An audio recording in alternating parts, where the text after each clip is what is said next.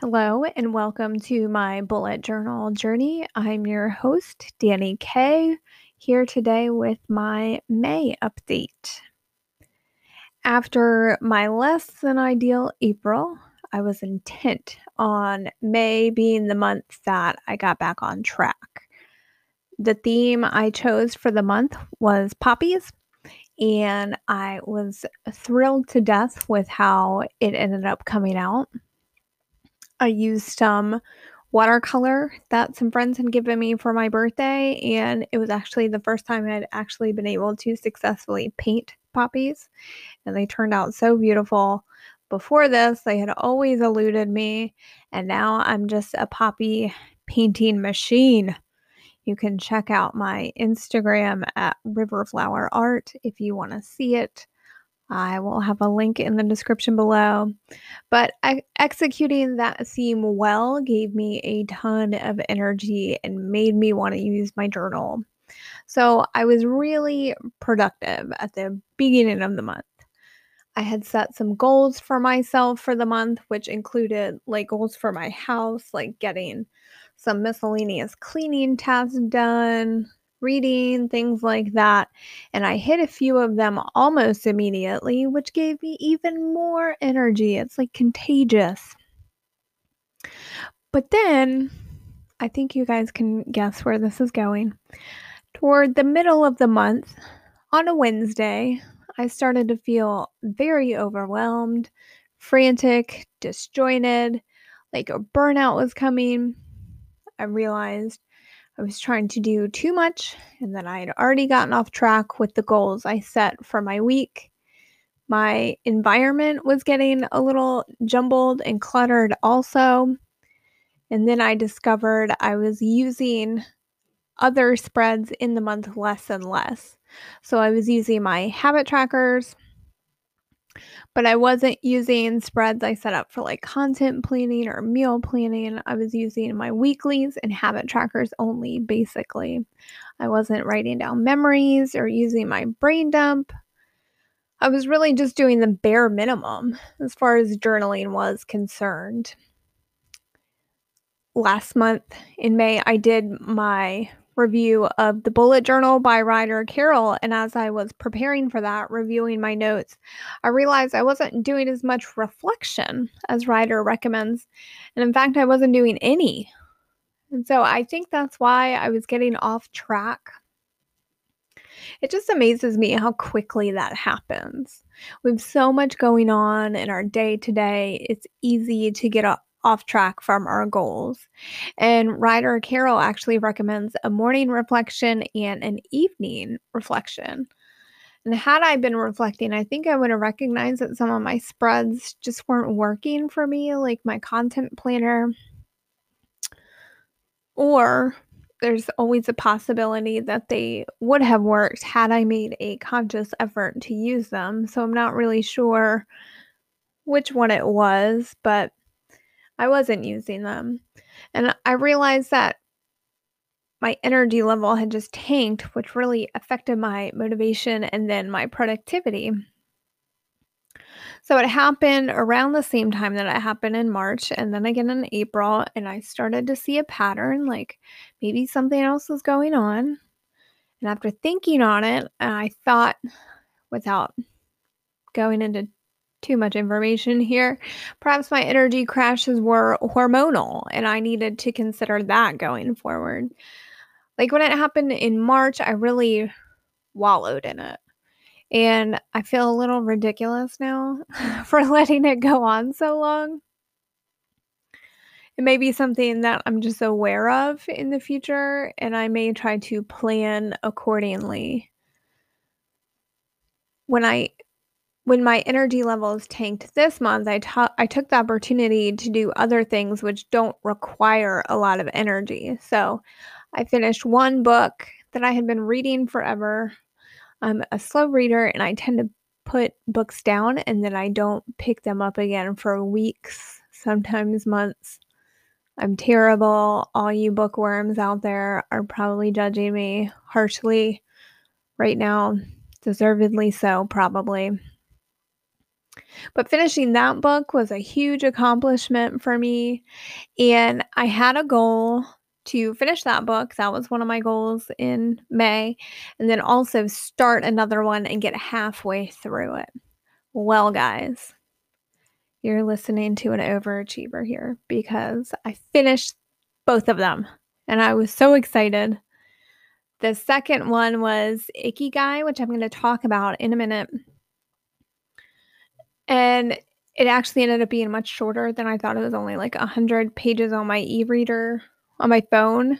And so I got both of them done, and it was a huge accomplishment for me, even when my energy levels were super low and I wasn't doing other things that felt productive. That felt productive. Reading those books, that was an accomplishment. So I was excited about that. I decided going forward that I'm going to try to manage my energy rather than fight against it or resent myself for not having any energy or motivation. I'm going to try not to beat myself up about it. Because a lot of times when you put too much pressure on yourself to do something, it makes it that much harder to do. Now, I watched a video by Rowena Tway, I think is how you say her name. I knew a girl. It's Tsai. I think it's Chinese. I knew a girl with the same last name in middle school. That's how she said it. So Rowena, several months ago, I watched a video by her that discussed energy management as opposed to time management. And when I identified that it was my energy levels that were the problem, I went back to that video to watch it a second time. So I'll link it in the description below. She does an energy audit through the day. So it's just kind of a little graph, and when her energy goes up, she'll make a little line and she'll write down what she did. So she might have washed her face and it gave her energy. And then say she does something that brings her energy level down, she'll make the line go down and she'll write down what happened. She had lunch and it made her tired. So she's identified the things that boost her energy and the things that drain her energy. So for me, I kind of already know how my energy ebbs and flows through the day. So I probably won't do an energy audit, but I think it will be more useful for me on like a monthly scale, like when I'm banging stuff out and have a ton of energy, and then when I have none. And I might plan my goals and my weeks out accordingly. So the video just made me realize that I need to embrace where my energy level is and work around it rather than wallowing in it. To do that, I really need to have perspective and consider what I consider an accomplishment. I went over this in a prior episode, but sometimes I need to remind myself, doing a 10-minute yin yoga video, which is basically just stretching during a week where I have a ton of energy, might not feel like a major accomplishment, but when I have no energy, don't feel like doing anything at all, it's a huge accomplishment. So times when I have no energy and no motivation, I'm going to embrace it, do little things like yoga, reading, maybe doing some art. I don't know, that depends. But I'm going to be gentle with myself and not feel guilt for where I am in the present moment. And for me, it's an achievement in and of itself to just be able to recognize where I am mentally. And your bullet journal is a great tool for self-reflection. You can look at your week and see what you've done. You can see where you're adhering to your habits. You can see how close you are to a goal. But you have to make the effort to review these spreads and reflect on your time. Now, I don't set aside time for reflection, but I really want to start making it a priority to do so. June is mostly over, so this month is probably not going to be a great month to start, but July is my month. We put a lot of work into our journals, and it feels like such a waste to set up these spreads and only look at them one time. I like setting aside my Sundays as a reset day to do this, but as the weather warms up and we're spending a lot of time on the beach, it's been difficult to squeeze it in then. And frankly, it often gets set aside for pretty much anything else. I don't do it until I've finished my cleaning for the day, but then, like, what if I'm too tired by the end or my family wants to do something? I'm sacrificing it, it's getting cut out. So, it's something I need to prioritize going forward. I did add in June reviewing goals to my habit tracker. Now, I don't think it's helped much so far, but I'm gonna try to give it a fair shake. I could really stand to do it this week, so I think I will. It should really be done daily, once in the morning and once in the evening, but as I said, life gets in the way sometimes.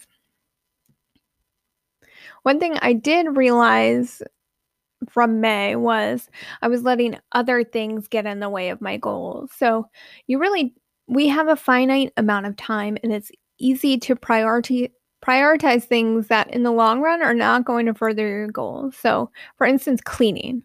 There will always be something to clean. Always. Even the biggest clean freak, I'm sure there's some of you listening, you will always find things to clean. You'll never be done. So it's very easy to justify cleaning instead of working on a goal. For me, it might be art because the cleaning just needs to be done. But does it? If whatever it is doesn't get cleaned, what's the worst that's going to happen? For me, it certainly affects my mood when it builds up. But is that a good reason to prioritize it when you could be working on your goals? I mean, there's a balance there, certainly. But if every day you have things to clean and you're doing that instead of focusing on your goals, you're never going to get anywhere. You're always going to find something that's going to put it off. So I started this month, I decided to start focusing on my goals during the week in June. So there are a couple things I did. First, on my weekly spreads, I'm doing 4 boxes per page. And since there's only 7 days in a week, I have space left over. I have 1 box basically to put my weekly headers. So I put the date, June, whatever. And I would have a subheading for tasks and goals. So I would put the tasks at the top and the goals at the bottom. And it doesn't seem like a big thing, but I decided to switch the 2 because I need to be focusing on the goals. I don't need to be focusing on the tasks because the tasks are, errands and chores, and they're not important in the grand scheme of things. My goals are what's important. So I switched those 2. The goals are what I wanna do, not the tasks. And then I started in my weekly spreads, I took a different color. So I have purple. My theme is lavender for June. So I have my purple marker for my accents, and then I took a green marker and I'm highlighting any daily task that I have that is related to my goals. And that is what I'm trying to focus on. I'm trying to make sure that those items do not get lost in the minutia. And so far, it worked pretty well the first couple of weeks. But then, I got off track. It's that time. I will say I also had family come into town, so I'm gonna use that as an excuse for being a little slack last week. But I just want to make sure that my brain, when I'm looking at my weekly spread, that's what stands out. It pops out at me. So I like this method. I think I'm gonna keep it going forward. I don't know that it really made me much more productive, but it did kind of make me think more about prioritizing. I feel like I get off track very easily and quickly. So this goes for my goals. I lose sight of where I'm supposed to be going with my goals. So I might, this is why my content planner isn't necessarily so successful because I will plan out content and ideas for the month. And I'll start with the first group of them, like, say I have, like, 3 tasks that I wanna get done, and I'll finish those, and then I'll never look at the content planner again, and it's like, why you've gotta keep going, you gotta keep reviewing these things and stay on track. It's a constant work, but I'm gonna be more cognizant of it going forward. On another note, and I think a lot of you are probably in the same boat, I'm gonna run out of space after July, and I'm gonna need to buy a new journal. And it's kind of exciting, but at the same time, I'm a little overwhelmed because, where do I even start? I think July, I'll probably start planning out my new journal, but I need to think about, what items I'm gonna carry over into the next journal. I need to pick a journal, which feels a little more daunting than it did the first time. Like, I loved my first journal. It was one on Amazon. I don't even know what brand. It came with a cute little ruler. It was 220 pages. The cover's pink and soft, and it had a little gold embellished design on the front. It was cute. I loved it.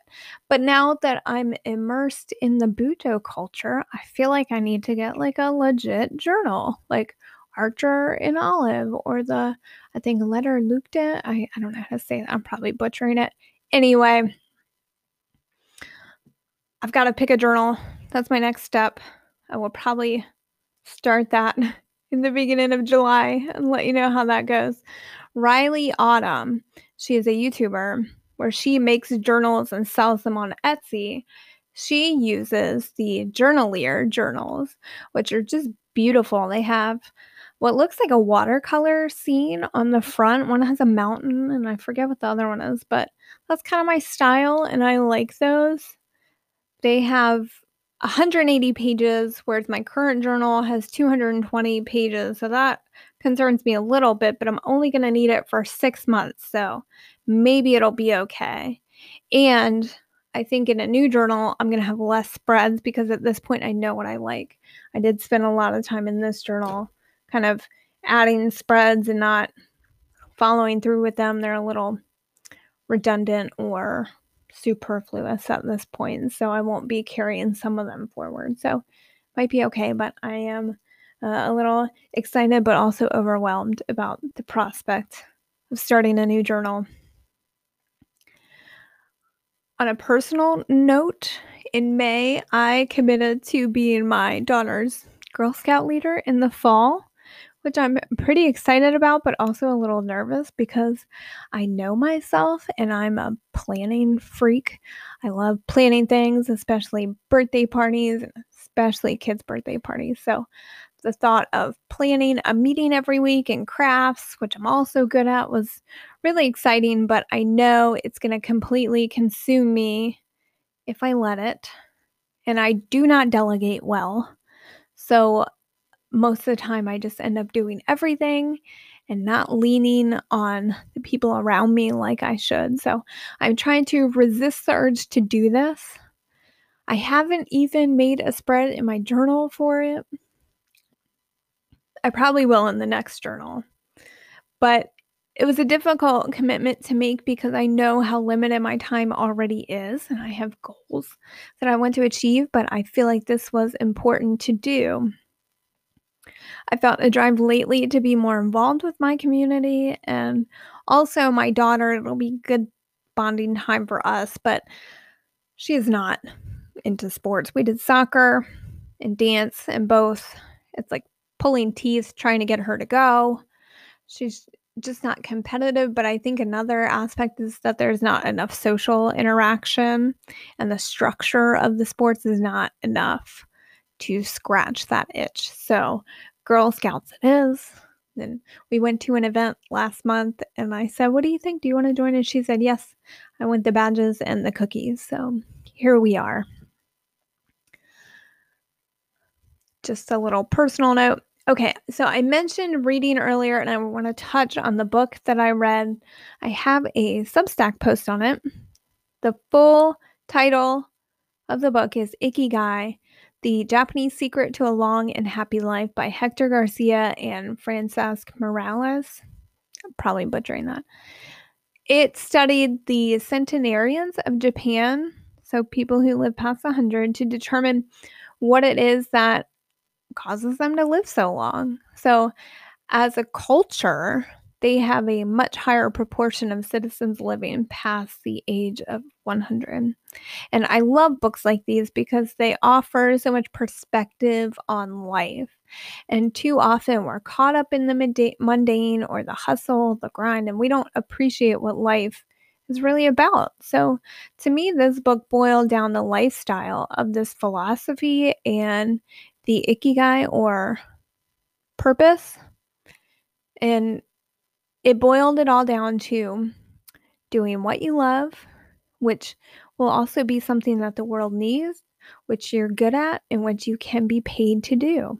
So it really seems so simple, and yet I think in Western culture in particular, we don't value much of that. We're kind of pushed into careers that make good money. It's why we're told we have to go to college. And I started this bullet journal journey because I had achieved what I thought I was supposed to achieve, and was left feeling completely unfulfilled. And yet here the Japanese seem like they've got it figured out, and it's really just so simple. When these people got up in the morning, they go work in their vegetable gardens, they take a nice walk in nature, they visit friends, they have tea, they do what they love to make a living. They put food on their tables and they enjoy doing it. They might have very simple or modest by Western standards accommodations, but, you know, they're fulfilled. They might supplement their income by selling vegetables. They abide by the 80% rule, where they eat until they're 80% full and then they stop so they're not overstuffed. And as they're describing this lifestyle, it just seemed like a dream life to me. I was very jealous. Um, so I think the biggest point I've applied to my life that was in the book is being happy with what you have. And I feel very fortunate for where I am in life. And sometimes that gratitude carries me through a day. You know, I live a great life. And although it's not where I ultimately want to end up, my husband and I have recently talked about where we envision our future, and I'm a little restless to get there, but for right now, I have my health, a happy family, a roof over my head, food on the table, and life is good. So, on that note, that is all that I have for you today. I will be back in a couple of weeks with my June update. Until then, this is my bullet journal journey, and I'm your host, Danny K.